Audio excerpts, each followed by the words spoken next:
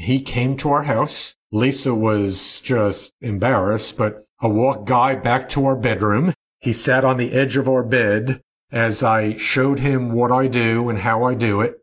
So are we talking about business still, or are we talking about something else? This is Countdown Aviation getting financing. I'm joking. You're telling him to sit on your bed and how you do it. There were no chairs. Okay, gotcha. It's a small bedroom. Okay, I didn't know if you knew this is a business podcast.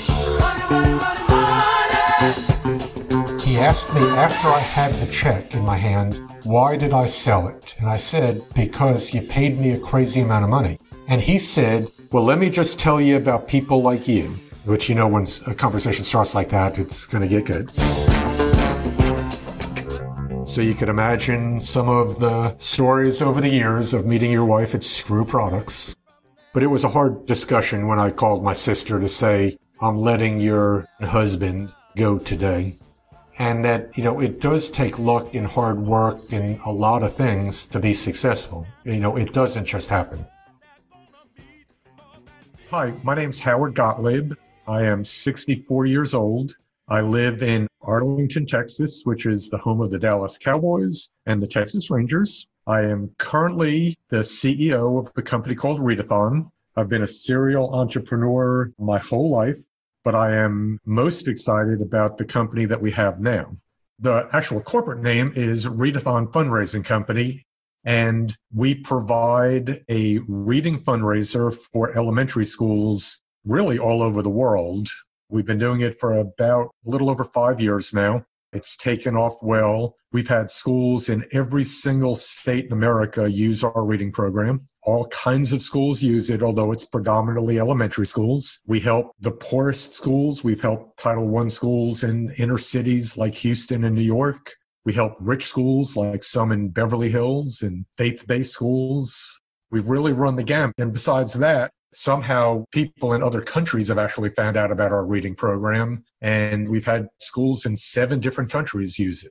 So it's just a better option that's more relevant for schools. Our thought is hopefully most schools in America and the world have their kids reading. And if we could provide a risk-free way to monetize what they're already doing, people would gravitate to the product. And so far, it seems to be working. So when I'm hearing Readathon, is that like, I've heard of like walkathons where people pledge money for how many miles you walk and stuff like that. I mean, is that kind of the same idea with Readathon? It's along the same lines. 2 major differences. One, obviously, we exchange the physical walking to physical reading. But historically, things like walkathons, like you said, are unit-based. People say, I'm going to walk 10 miles or 3 hours or 10 laps or whatever. At Readathon, we've eliminated the pledge system, and we did that for a couple of reasons. We found it's a much better world without pledges. So basically, kids participate in a 2-week reading event. And really what they commit to with their school is that they will read as much as possible in a 2-week period. We challenge them to complete 10 reading sessions, but that's just a suggestion. So unlike the walkathon, if someone only reads 2 sessions or they read 200 sessions, it doesn't matter. In fact, one of the things that's interesting when you think about reading in kids is one child in an inner city school that struggles to read who completes 1 or 2 reading sessions really may be a harder worker than the superstar student who reads 200 reading sessions. So, our focus is on reading. And I know this is maybe not relevant to what you're asking, but something I'm unbelievably excited about. At a meeting last week, we decided to go into our system and tally all of the minutes that readers have logged through our website. And I nearly spit out my coffee when the number exceeded 1 billion minutes. In fact, I believe we posted it on our homepage. I think it's 1.8 billion minutes. So while we started this as a fundraiser, one of the most exciting things to me is that we've facilitated that kind of volume of reading. I honestly don't know that any other company or website on the planet can claim that. I don't know that for a fact, but it's something we're extraordinarily proud of, is to make reading a focus. And if you could raise money at the same time, boy, it's just a win-win for everybody. And so are you a non-for-profit, or is this like a company that you're actually trying to make a profit and private company? We're a private company. If you think about a GoFundMe kind of model, although we don't charge in advance for you to use our system, there's no upfront cost. We do take a percentage any donations that are received through our system. And in return, you get a system that you can't possibly replicate, that's improved all the time, that's tried and proven, and we offer everything the school needs. I mean, they've got an absolute partner with our customer service department that walks them through every step of their fundraiser. But yes, we are definitely a for-profit company. And if it's okay with you, we'll probably dive into details a little bit more here up front in the interview with your readathon, because you have an eclectic career, and I think it's very interesting. But I want to make sure we're all on the same page as far as your business now and what it does. I mean, if I'm reading right, like, so as your client, basically you're trying to find a school and encourage that school to use readathon.com to have these kids basically log minutes to raise money for their school. Is that the idea? Absolutely. Our primary market is reaching schools directly. We found in the COVID world, we're actually being approached by school districts who are seeing the logic of having their schools monetize an educational aspect. But historically, schools or PTAs would approach us looking for a better fundraising option. So this is to help them get extra money at the school, you're saying, by using a readathon, they can get extra money instead of doing like a bake sale or something like that, you're saying? Right. If you have kids, been in elementary school, you know all about school fundraisers. What a lot of people don't realize is how important they are to schools. And although no one likes to run one, and if the truth be known, they probably would rather not hold them, the need is greater than ever. A lot of the things like field trips and library books and the sign that you see outside the school and supplies, things like that are paid for outside of the school budget. And school budgets, we've been in the fundraising industry in one way or another for about 18 years. And I don't know of a single year in that 18 years that schools have rejoiced and said, hey, they just raised my budget. I have extra money. It's just something you never hear. So the needs are great. And interestingly, right now, in a COVID world, one thing we're hearing that we've never heard before are people are wanting to raise even more money because they think there's lots of needy people within their school community. And they'd like to be able to reach out and help their own folks buy book supplies, help with electronics. It's an interesting industry. In hard times, school fundraising actually becomes more critical, and certainly you would define now as hard times. So how much does it cost a school to set it up with y'all? It costs them absolutely nothing in advance. There's no risk. There's no obligation. School signs up. It takes less than 5 minutes. We get all the information we need from them, and then we help them choose the best dates. But if they never start, they owe me nothing. If they raise just a little bit of money, they owe me a fee proportionate to the amount that they raise. So one good thing, and I would think everyone would agree with this, if you could pay everybody based on the results you got from the service they provided you, that would be a good thing. So in anything, I had heart surgery, and depending on how fast I healed, you based your fee or something silly like that. You know that if you're paying me a lot of money, you've raised a ton. And if you've raised a little, you owe me a little.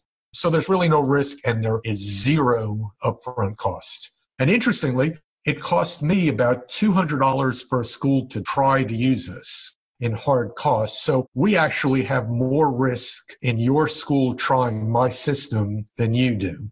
Yeah, I mean, I think anyone who's listening who's like a business mindset, anyone who could hire someone at 100% commission would probably do that because there's no risk to the business owner. And you're kind of like, that's what you're basically saying, is that you're going to get a percentage of how much they end up basically funding. But if they end up owing you a lot, it's because they ended up raising a lot. Because I'm looking at your testimonials and it looks like some of the amounts that you've raised are like 30, 40,000. I mean, what's been the highest amount you've raised or an average amount for raising in these schools? So This past season, we actually had a school that approached $100,000 in a 2-week reading event. Now, that's not typical, but it was also the best fundraiser that school did. And the school was just outside of the Houston city limits. Nothing really stood out about them other than they have involved parents, which is always a good thing. So we had quite a few schools do $50,000 or more. The schools you see on our testimonials page are obviously just the schools that are willing to provide a testimonial. And unfortunately, some of the biggest really want to stay under the radar and don't want to publicize the amount of money that they raise. But if you look at the universe of people that have used us, the average school should count on, with just moderate effort on their part, raising between $15,000 and $20,000 for their school. Interestingly, on the low side, we help a lot of Title I schools, and they typically struggle with school fundraising. I got a phone call and I thought, oh my gosh, they're going to complain. We had told them you can expect to raise hopefully $15,000, and they had just raised under $4,000. So I expected to hear these people say, what happened? You told me this. Well, the phone call started out with, Howard, this is about 5 times more than we had ever raised before. So I'm thrilled with that. When people ask me about what's average, what I like to say back is, I don't know what average or typical is in the world anymore. None of us do. In any aspect. Right. You can have 2 schools 3 miles apart, same socioeconomic background, and they do vastly different. And then people will say, well, why did they do better? And, we just don't know. I wish we did, but we don't. And even, although I was going to say, schools that use us year after year will vary in the amount that they raise, but they typically improve year after year. So that's the other good thing about our program. It's people don't get tired of their kids reading. And most schools that have signed up with us and had a little bit of success with us just come back, and they're lifelong raving customers and our best salespeople, frankly.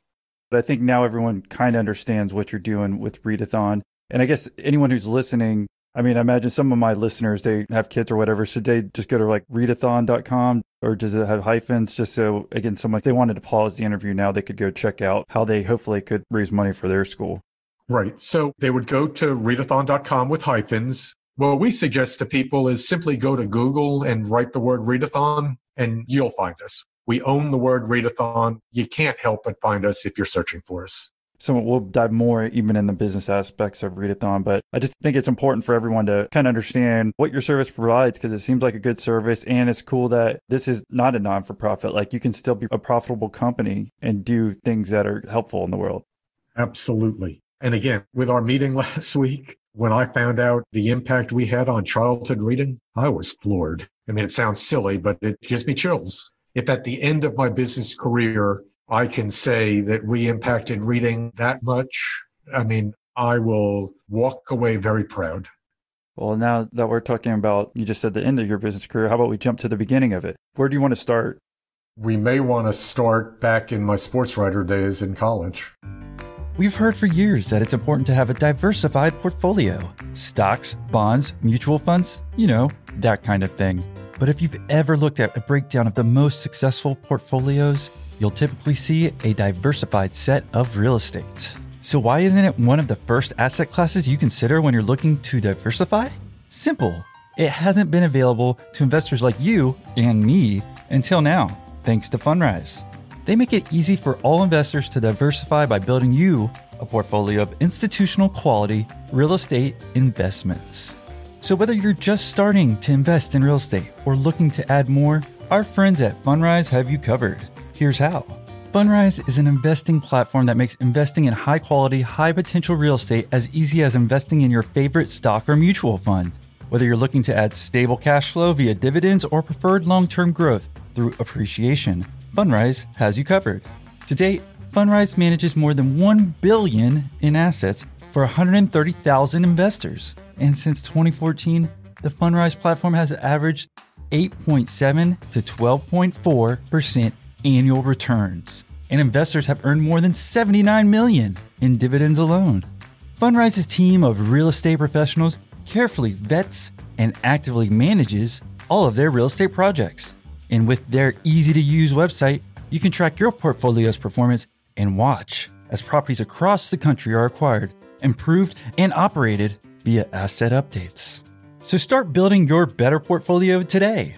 Get started at fundrise.com/inspiration to have your first 90 days of advisory fees waived.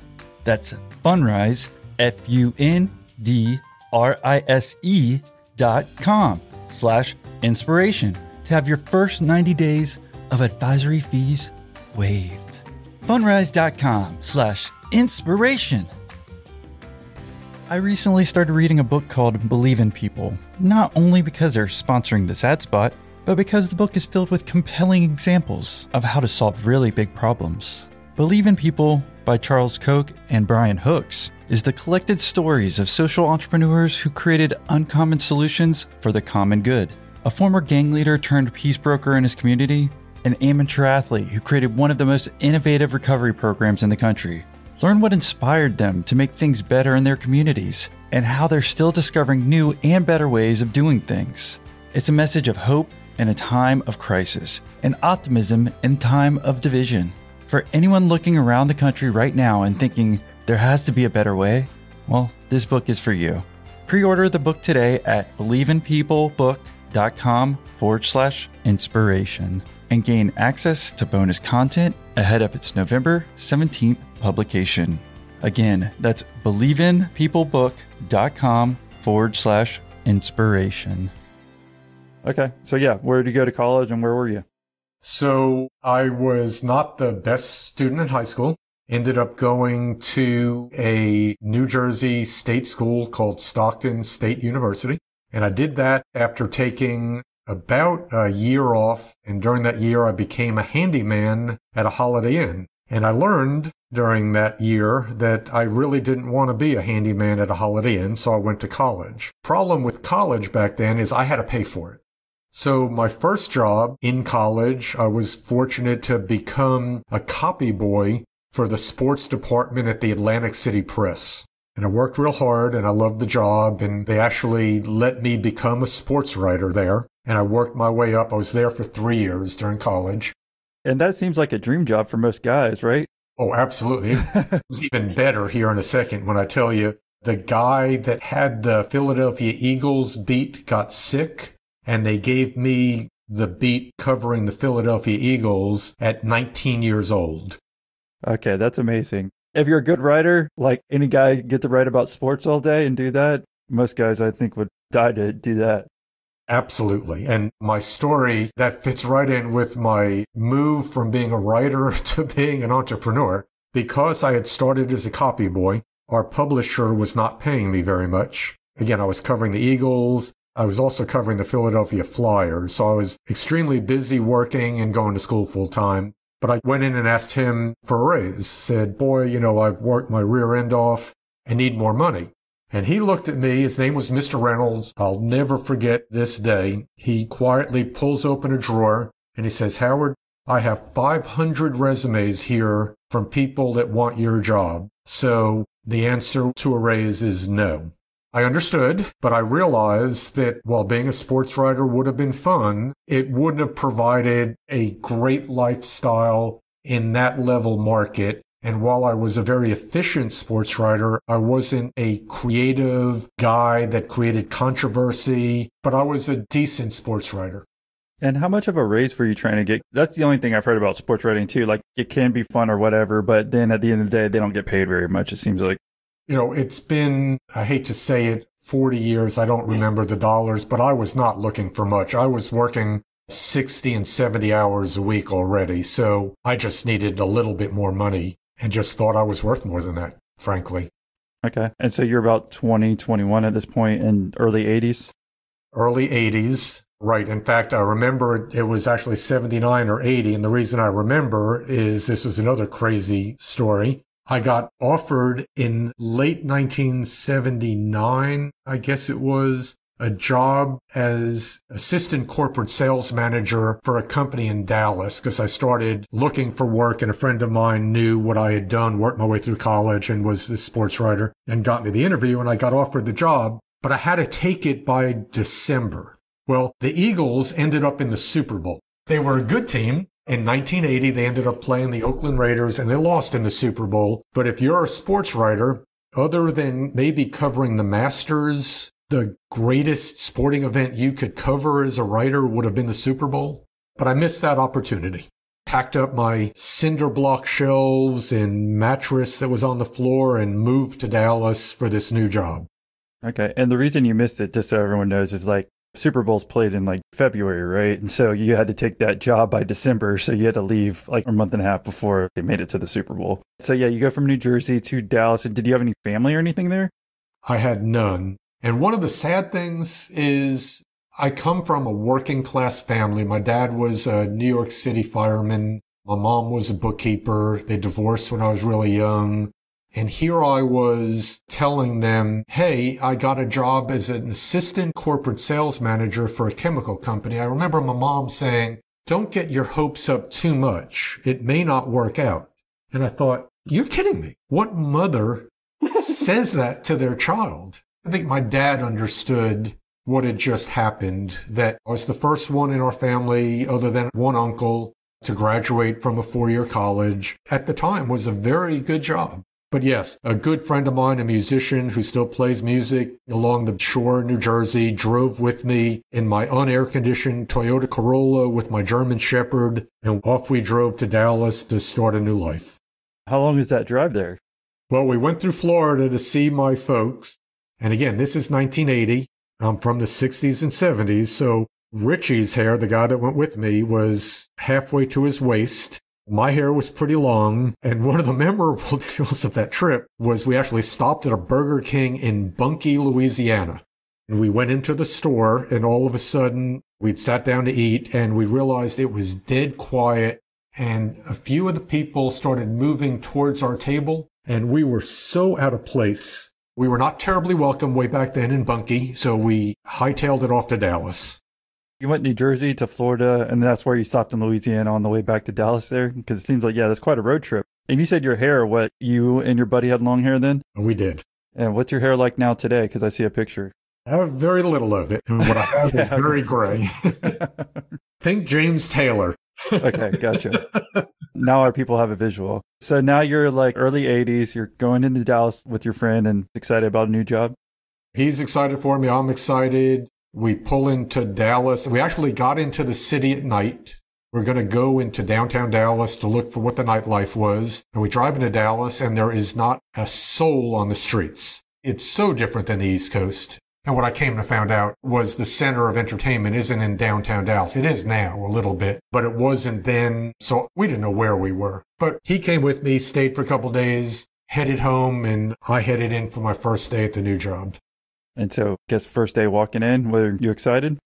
I was nervous as all get-go. I'm a poor kid from New Jersey that had to buy my first suit ever. So I went to Kmart and bought what now I remember as a polyester suit that I could afford.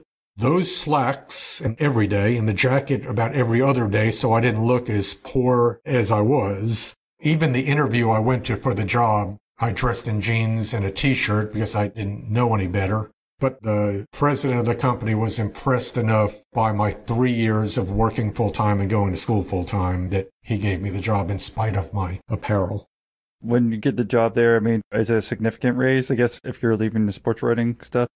This sounds not like a lot of money, but 40 years ago, I think I was making $22,000 or $23,000 to start, which at the time was good money. I could afford a good car, a nice apartment, could eat out, didn't have money worries. You just finding girlfriends and running around and having a good time there? Running around, started enjoying life. Although I did miss my friends and I missed sports writing and I was out of place for a little bit. But I did dive into the job. I remember they gave me a project. My first big solo project was to work on a contract with the Defense Department in Michigan. I can't remember all the terms, but they had been unsuccessful at working out government contracts, and we were lucky and worked out a deal with that Defense Department purchasing agent. And we came back from Detroit with a feather in my cap. And shortly thereafter, the president of the chemical company bought a industrial fastener company in Texas. and he asked me if I would help run that company, which was shocking. At that point, I'm 24, no experience running anything, but he gave me that chance, and it turned out to be life-changing in a lot of respects. I learned on my own how to run a company, and I learned a lot of lessons in what not to do when I finally owned my own businesses. So you're 24 years old. So what's the name of the company at this point in time? And can you give some more details? Because this seems like your first big jump as far as learning. Again, anyone who's listening to, no matter what position you're in, even if you don't own the company yet, being put into a different levels, you can start thinking of like how you would run your own business or whatever. So it sounds like this was transformational for you before we start talking about all these other companies you eventually ran. Absolutely. So the chemical company was Classic Chemical, which was the largest producer of car wax at the time, or the premium brand anyway. The name of the fastener company was extremely creative. It was Screw Products, which let's leave that alone. We've heard lots of jokes because that's actually where I meet my wife. So you could imagine some of the stories over the years of meeting your wife at Screw Products. Yeah, at the wedding. I can imagine how many stories. Yeah. So Screw Products is struggling, to say the least. And why did he ask you? Were you just doing well at the chemical company for a couple of years? That it seemed like you were there for a few years, and he's like, hey, he saw potential in you? I don't know. He must have seen something of himself in me, and I was his project. I'm the one he hired in blue jeans and a t-shirt, and he was an interesting guy. He was a well-known turnaround specialist. And so I guess he thought that he could train me well and knew I succeeded where we were previously and was willing to work hard, obviously. Frankly, I'm glad he did it. It was probably not a wise decision at the time for him. I don't think that I would put an inexperienced 23, 24-year-old in charge of a company that I owned, but he did. Well, I guess thinking back then, now I feel like it's maybe easier to find people like with LinkedIn or whatever, as far as qualified people versus back then. This is still kind of pre-internet, right? Oh, absolutely. Long before the internet. Yeah. So I feel like maybe it's harder as far as maybe him to find the right people. So again, he's taking you from the chemical company and then he puts you in a manager position at the Screw Products business. Right. And was he the owner of the company or was he just like a manager? He was the owner. That was the best I knew, the first company he owned. And he was very well known in Dallas. Used to work for the Thompson brothers, who were founders of 7-Eleven. I mean, he was a well-respected guy, but he spent no time at Screw Products, and the company began to really struggle and was on the verge of bankruptcy when he finally put me completely in charge of the company. And there, I learned a lot of lessons. Anybody out there who wants a business career, if you could spend some time on a turnaround, you learn under fire. There is no easy path. There are no easy days. But we spent about a year moderately turning that company around. We sold off some branches, renegotiated some debt, and we did well enough that one day the owner came in and said, "Howard, good job. I think my wife will be extremely excited about what we've done with the company." And he gives me $30,000 and he says, "Your wife's father is a car dealer. Let's buy Annie a Cadillac." Well, this is interesting. So I say fine. And then he handed me a check for $500 as my bonus. So you can imagine my reaction. I tried not to let my jaw hit the ground.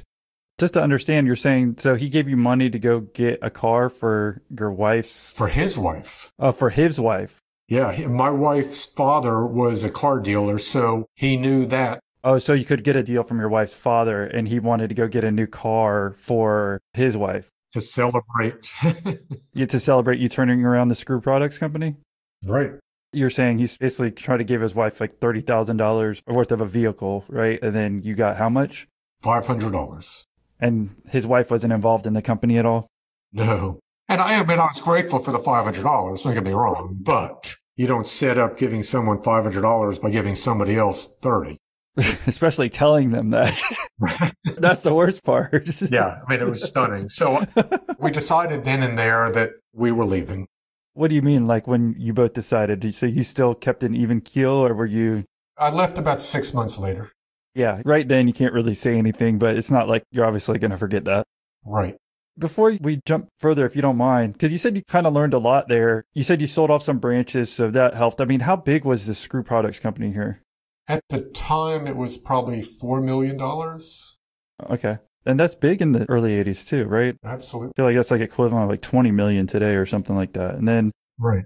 So what other things did you do to turn it around? And this is important, hopefully a lesson or two that maybe we could help. Because even if you're learning from a bad boss, or it sounds like you were in a bad situation that you're able to turn around, but if you have a bad boss or a bad situation, that's something you'll remember later on, even as we're talking about this story today, that people can still be like, oh, I remember how bad things can get. Like that, it's helpful to actually learn about some of these things. So what were you able to do again to turn around more of the Screw Products company? The first thing that we looked at was the amount of debt the company had and the lack of cash. So I spent most of the days attempting to renegotiate debt with vendors and banks and to raise cash wherever I could.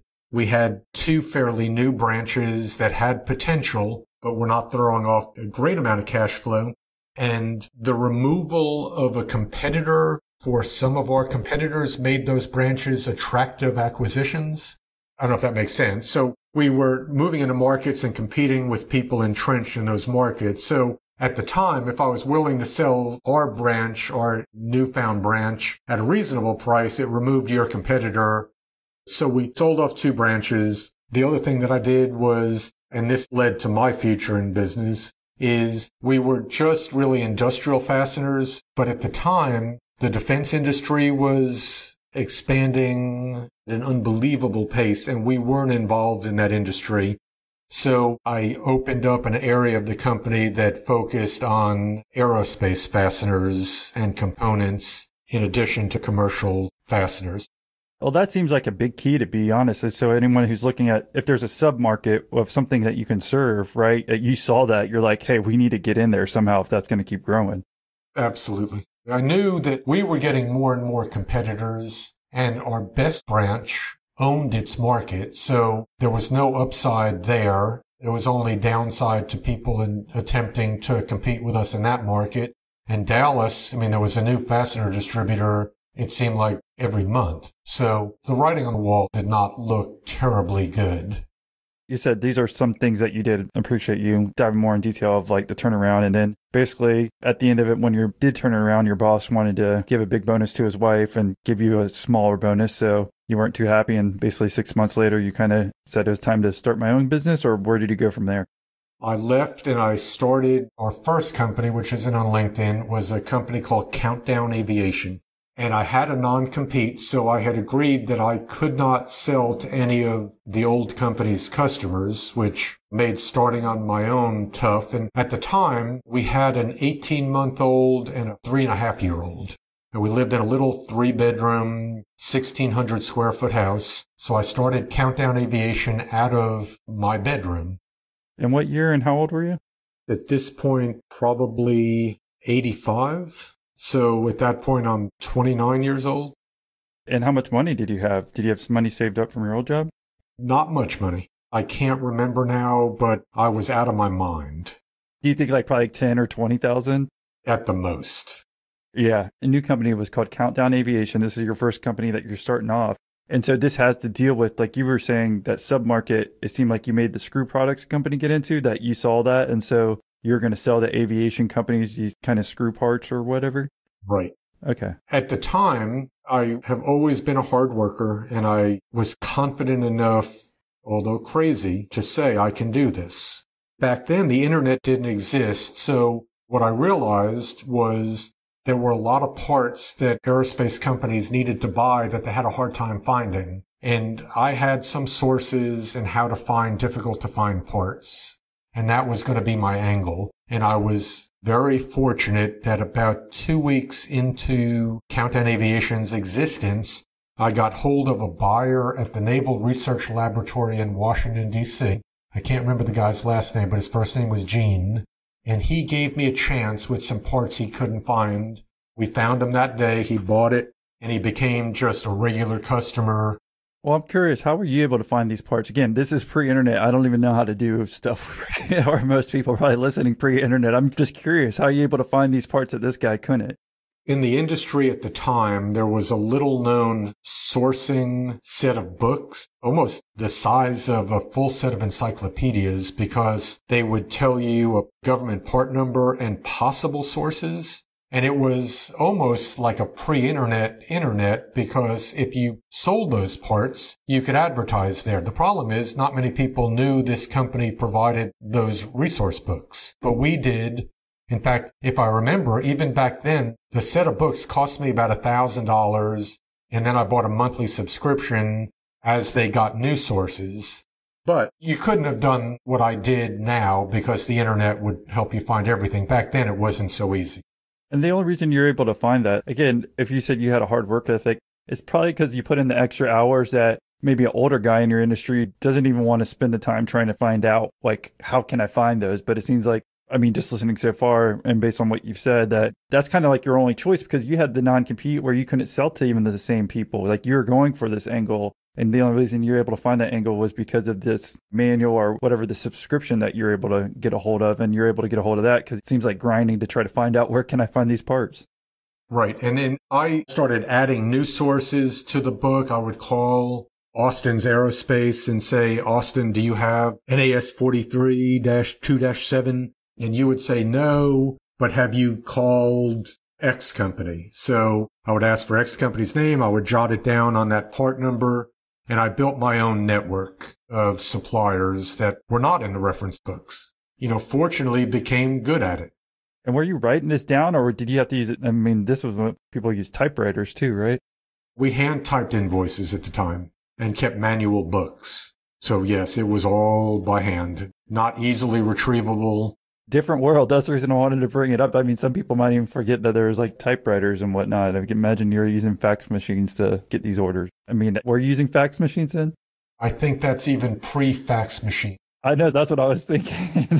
When I was a sports writer, teletype machines were still being used to get the news. So at that era, you're just going to be getting into like fax technology, and cell phone technology is going to come. It didn't exist at the time either.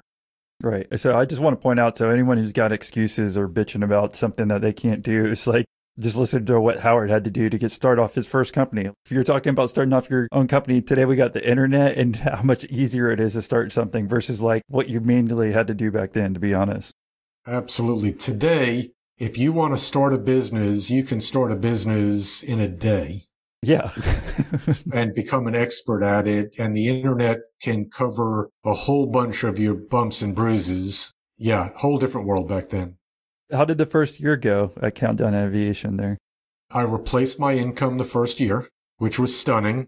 And we were doing well enough. And your wife stayed with you? His wife stayed with me. So my wife is so unbelievable. Anyone who wants to do what I did, if your spouse isn't 100% supportive, don't do it. Because then every mistake, every bad week can create just disastrous fights that could lead to divorce. If you don't have your spouse's complete support, don't do it. My last name, which is a very renowned last name on the island. There are only two branches of this family. One is extremely rich. What I mean by rich is this family, they're billionaires. So that's you. I'm the other branch.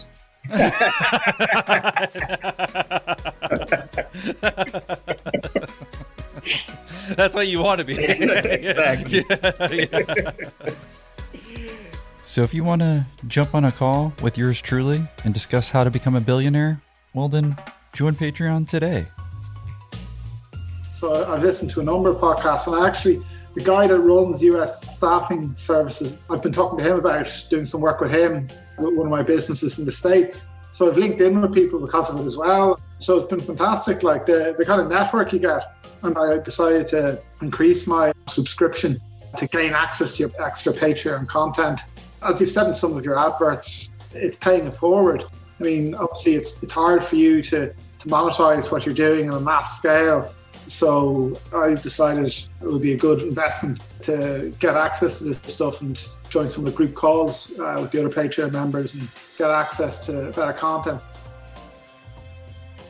I agree. I mean, there's so many times. That's the reason I even just said, I mean, hopefully you wouldn't get divorced after a first year or anything. But time and time again, we hear from a lot of our entrepreneurs of like, a lot of them end up getting divorced because they jump in so wholeheartedly. I was kind of joking there, but it's like, good point. I mean, just making sure that it seems like you'd have to work a lot, obviously, to get this thing going. So making sure that your spouse understands the sacrifice and how much time you're going to have to put in.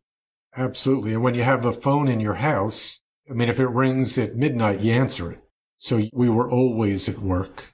But the business is doing well after the first year. And honestly, I need to expand a little bit. So we decided we needed some financing. And we approached a Texas bank. Problem was, I didn't have an office. I didn't have a warehouse.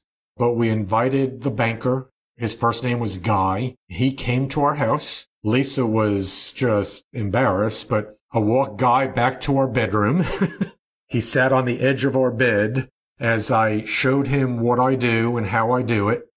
Okay, so are we talking about business still, or are we talking about something else? This is Countdown Aviation getting financing. I'm joking. You're telling him to sit on your bed and how you do it. Yes. There were no chairs. Okay, gotcha. It's a small bedroom. Okay, I didn't know if you knew this is a business podcast, Howard. I understand. I'm saving the other stories about screw products and my wife for the next podcast. I gotcha. So here's the banker. I'm trying to borrow $50,000. I don't have any collateral. I've got a story. I've got some results.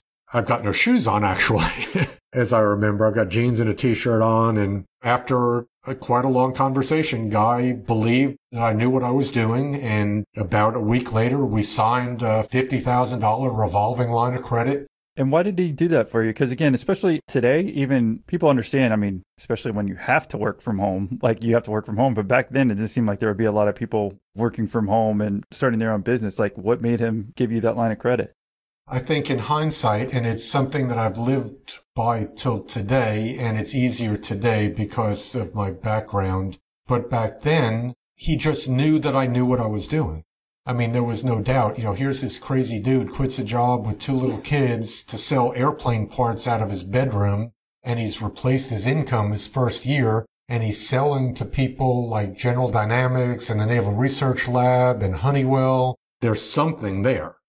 All right. And so you got that money. Did you move out of the house? What was the next step? I didn't. We expanded. I was able to increase sales, to pay for the invoices, to carry the receivables. So I used it more as a working capital loan. And we grew so much over the next year that we actually went out and bought a much larger competitor. And I don't remember the exact numbers. I want to say that in our second year, Countdown probably did about $250,000 in sales. So nothing great, but to work out of your bedroom, not bad, especially in the 80s. So we bought a competitor using the same banker to finance it that was about 12 times our size. How do you buy a business back then? Like, did you go to your competitor and ask, hey, can I buy you? Or did they come to you? No, I went to this one specific competitor who happened to be in our town and had a building and offices, and it was owned by an older guy. I don't know. He was the only one I approached, and he was the right size, and we were able to offer him the right price. So we bought that and moved out of the house, moved into the office, had his employees, and we did okay. What do you mean by okay? Because you said it was 12 times the size of yours? 12 times the size. That's kind of crazy. Yeah, we were probably doing about $1.5 million, $1.8 million at the time. But we were still a small company in a large aerospace universe. And that really leads to what I'll tell you will be the company that I'm most proud of in my career. We decided to start manufacturing a product that Countdown Aviation could sell.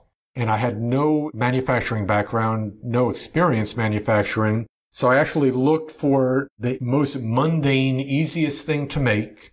It was aerospace spacers, which is essentially taking tube and cutting it down to a precise size that you had to hold, tolerances of about 1,000th of an inch. And I hired my brother-in-law from Florida and had him come out to help me start what I named the Spacer Company.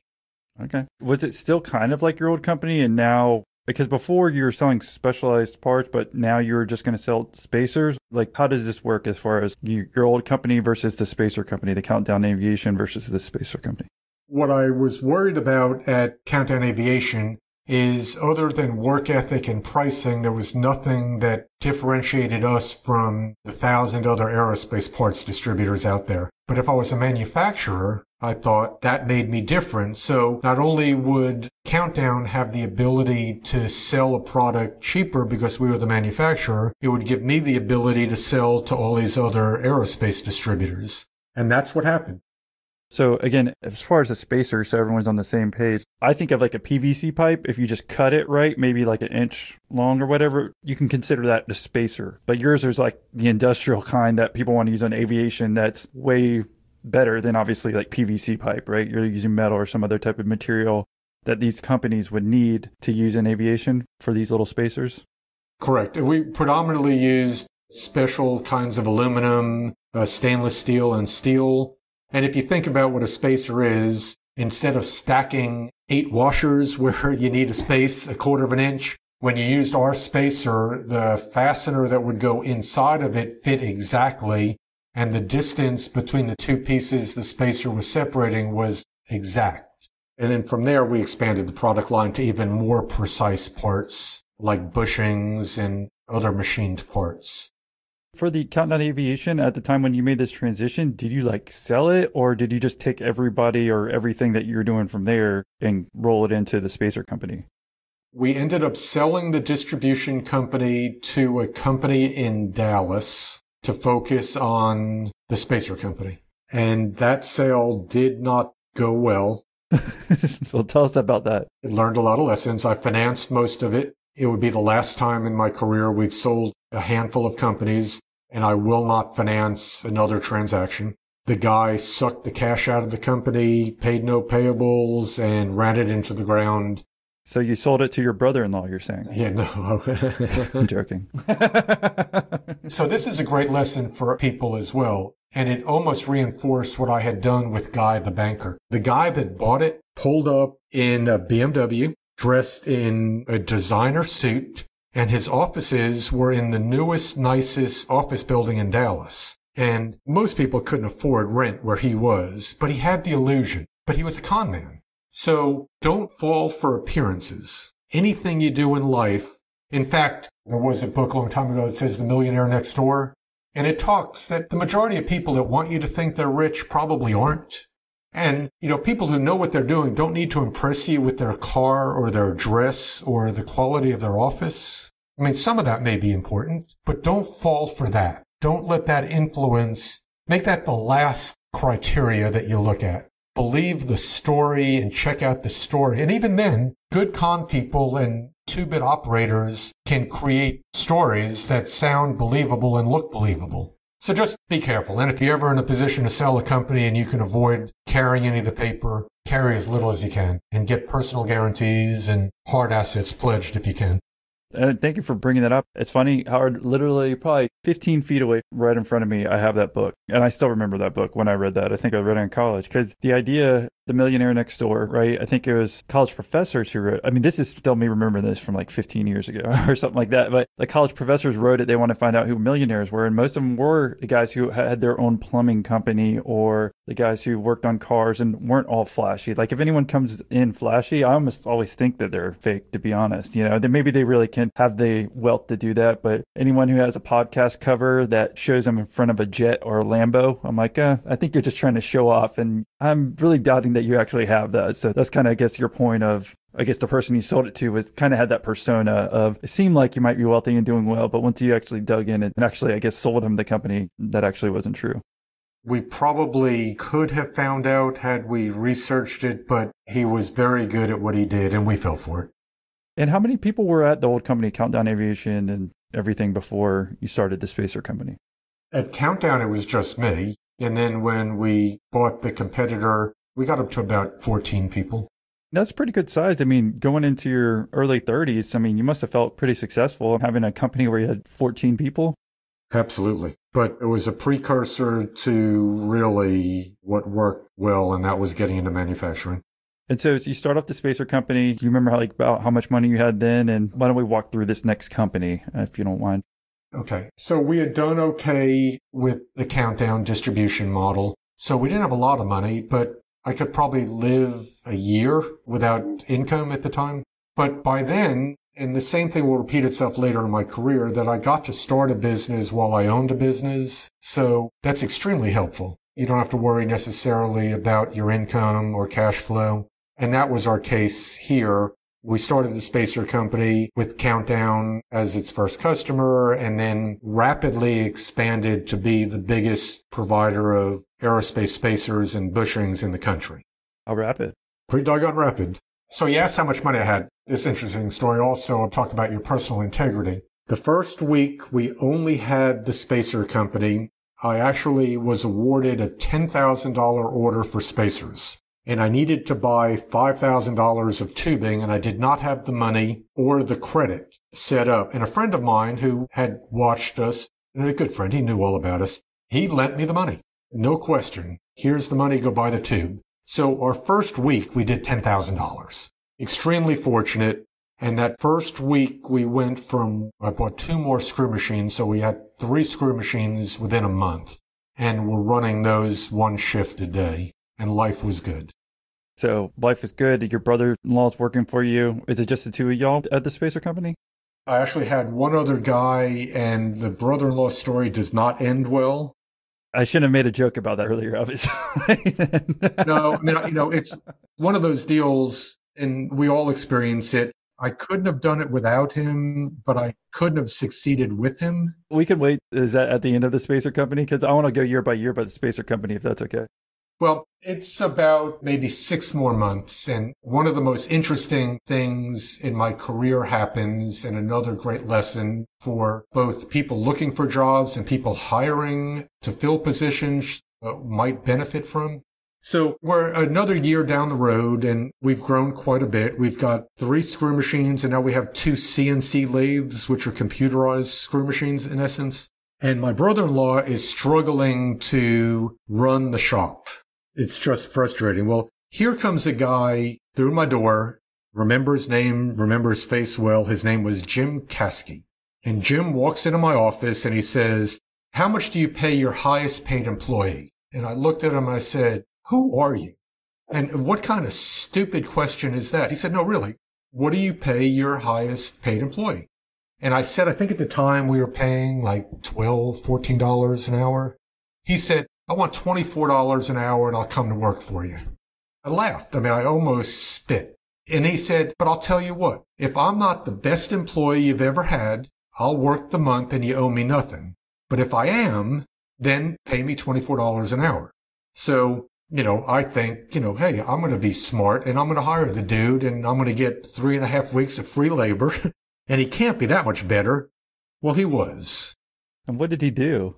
He was a genius at what he did. He, on a CNC lathe that Marty was struggling to get setups done in 3 and 4 hours, Jim set up macro programs at the time, which are trigonometry-based calculations on where the machine needs to move to efficiently make your part. He would create what they called macros at the time, and our setup went down to about 5 minutes. Instead of how long? 4 hours. That's pretty efficient, huh? Pretty efficient. So in our bidding process, the way that we priced everything, and one of the reasons we became successful was we had a system for pricing, and we looked at real costs, and we would charge you 4 hours of setup time for every job. Even if I had the part in stock, which would be our most profitable sale because I wasn't remanufacturing it. But now we were charging 4 hours of labor for a 5-minute task. So he paid for himself every time we set up the machine from then. From the moment he walked in.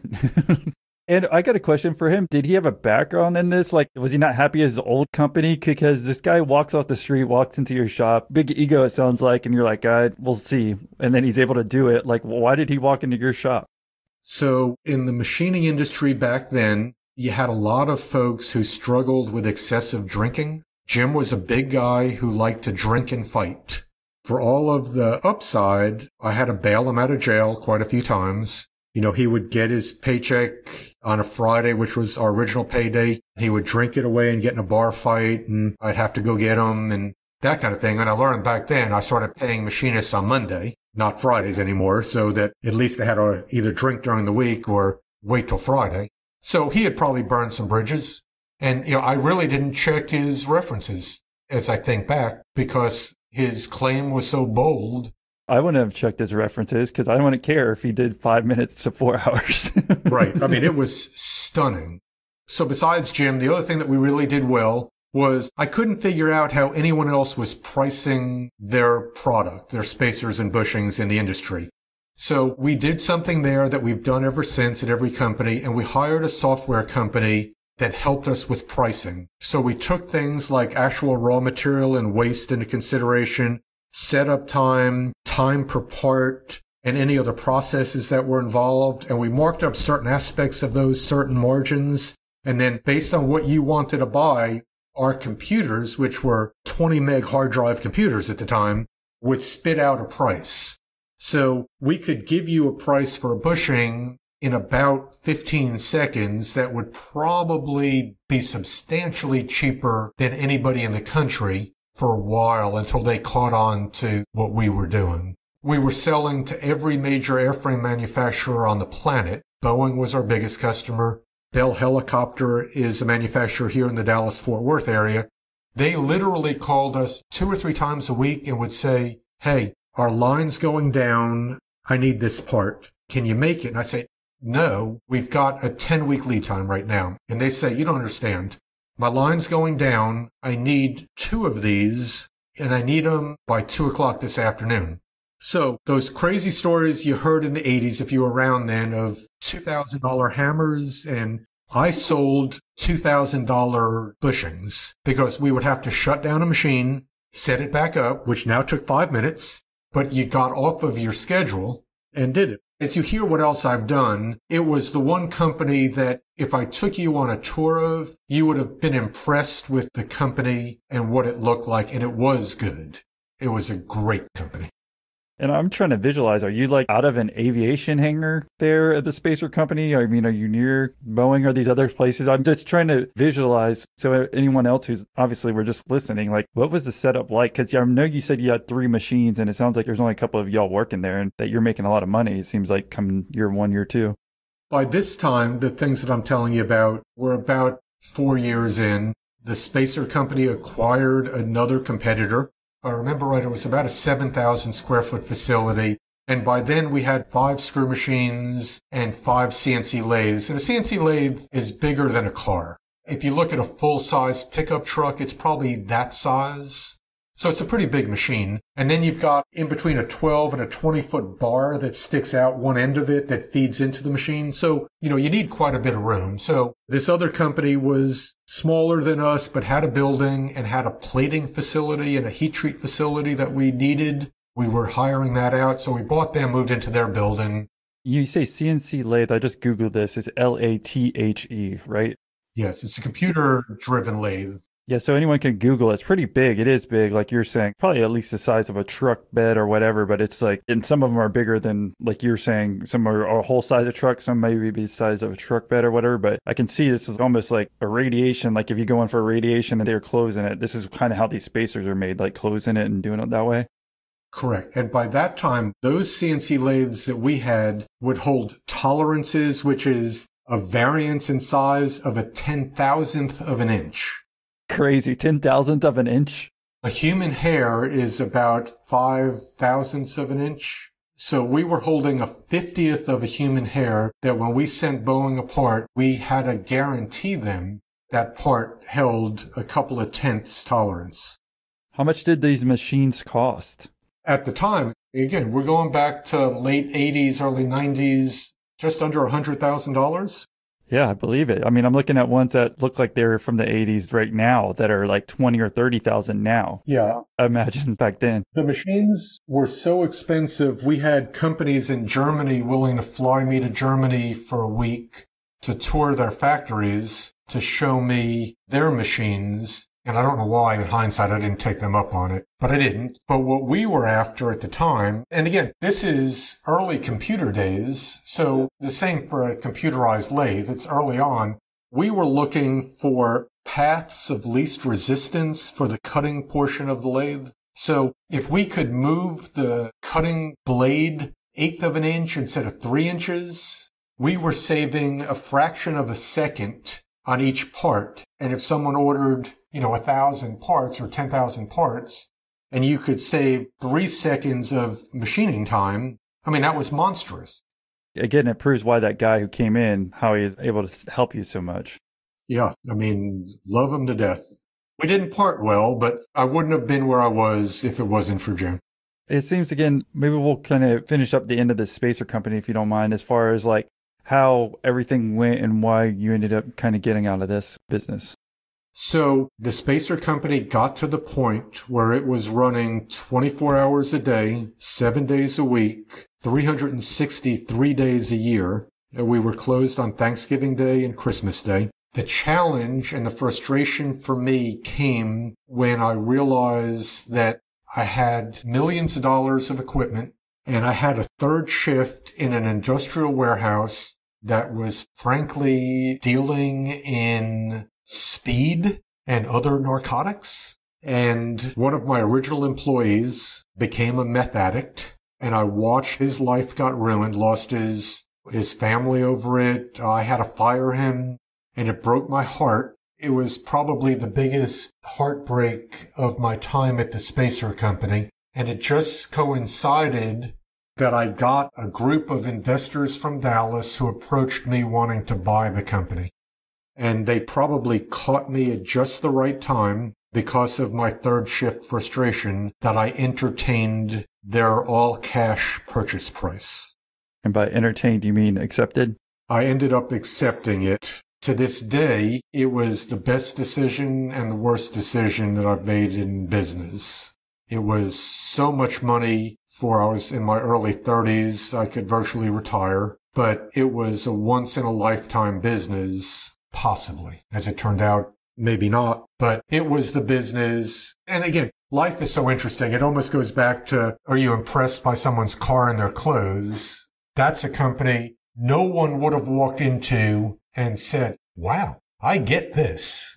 If you saw what I do now, you would think, oh my God, how's the guy feeding himself? There's nothing impressive. So only to that extent that my boys who are grown now saw it when they were young. My adopted daughter obviously never saw it. Just a twinge every now and then of what could it have become. What did it become? Because you know now. I can't find it now. The guy that bought it said something to me on the way out the door that stuck with me and was the best challenge of my life. He asked me after I had the check in my hand, why did I sell it? And I said, because you paid me a crazy amount of money. And he said, well, let me just tell you about people like you, which, when a conversation starts like that, it's going to get good. Because it's about me, not him. Right. He says most people that are fortunate enough to hit a business home run in their life have one in their life and they're good at one thing. So the odds are you're going to piss away that money and never have another business like this again. Well, he's a jerk. I don't know what the benefit of saying that was. Right. It seems like it makes no sense why you'd say that. But after the Spacer Company, and I guess we'll cover it some other time, we end up buying a stainless steel fabricating company that manufactures restaurant equipment. I own the largest chain of retail stores selling athletic apparel in the state of Texas. We had one of the first fundraising websites and now Readathon. And so I think back to myself, you jerk. That chip on my shoulder over that was really terribly motivating going forward. And I swore I wouldn't be that guy. But, I do come to find that what he said has some truth to it, is hopefully in your career you find out that you're not as good as you think you are. And that, it does take luck and hard work and a lot of things to be successful. It doesn't just happen. So this is July 1992, it looks like. I guess middle of 1992 when you end up selling. So mid-30s? Mid-30s. And what happened to your brother-in-law? I didn't know if he ended up getting out once the new guy came in, or you said that was a good story, and I just wanted to pause you in case it was later in the timeline here. Well, we decided to part ways, and I paid him an exit fee. He didn't own any of the company, but I felt bad for my sister. They had moved from Florida to Texas for the job because he had told me he could do a lot of things that he couldn't do, but he knew enough to get us started. But it was a hard discussion when I called my sister to say, I'm letting your then husband go today. and I just want to tell you first. And that obviously created some friction in our family. Do you talk to her now? Yeah, we're close now. She's remarried to a good guy. This guy bounced around at different stuff and he's actually had a stroke 20 years ago or so and has been in a nursing home ever since. I was joking around, obviously, when I said earlier something about the brother-in-law, because it seems like anything with brother-in-law never works out. You know, sometimes we talk about family and sometimes that doesn't work out, but it always just seems like that always is an issue. No matter, anytime I've heard brother-in-law in any story for some reason, it just ends up working out like that. Absolutely. But in his defense, and I am forever grateful, we could not have got that first screw machine purchased or turned on without him. But what we would have been limited to with him, it couldn't work.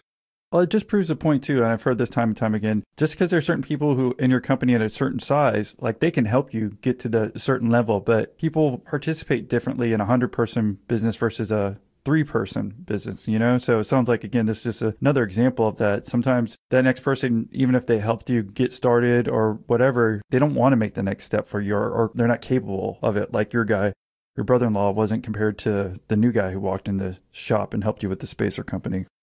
And I wish he could have, but the day Jim walked in changed the spacer company. Yeah, so we got to the end of 1992. Sounds like everything going well as far as you had kind of your second company here and you exited for millions and basically could retire if you wanted, right? Correct. Yeah, but I guess we'll jump into the next part of the interview, if that's all right with you. We talked about there's an eclectic career here, and again, we're only to 1992, so I thought it would be fun to kind of break this up into two, and we'll jump to these other types of businesses and learn through your teachings of what you were able to figure out along the way and what we can learn from you. So I appreciate it, Howard. Real good. I appreciate your time, Austin. Hope you guys enjoyed that episode. And so if you want the second part of this interview, it's actually available right now if you're a Patreon member. And basically, if you thought the first part of this interview was good, the second part only gets better. And if you're not a Patreon member, then check out the episode description below on how you can become one.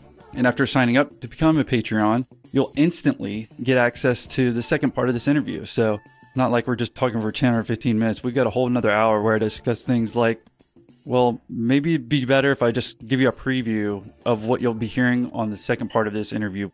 Then I started a site called Chooseathon.com. And I was going to try to corner the thon market, readathon, which we'll end up with, walkathon, jogathon, bandathon, marchathon, and do all of it through one portal. And again, the technology at the time wasn't there. So the good thing at that time. Well, didn't you make another website too? I mean, I'm on it right now. I tried, it was Sexathon. You did that one too?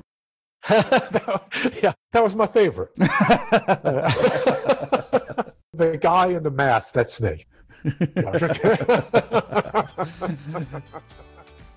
all of it is there. If you want to check out that episode, hop on over to the Patreon feed. You got to become a member, and then you can check it out. We'll see you there.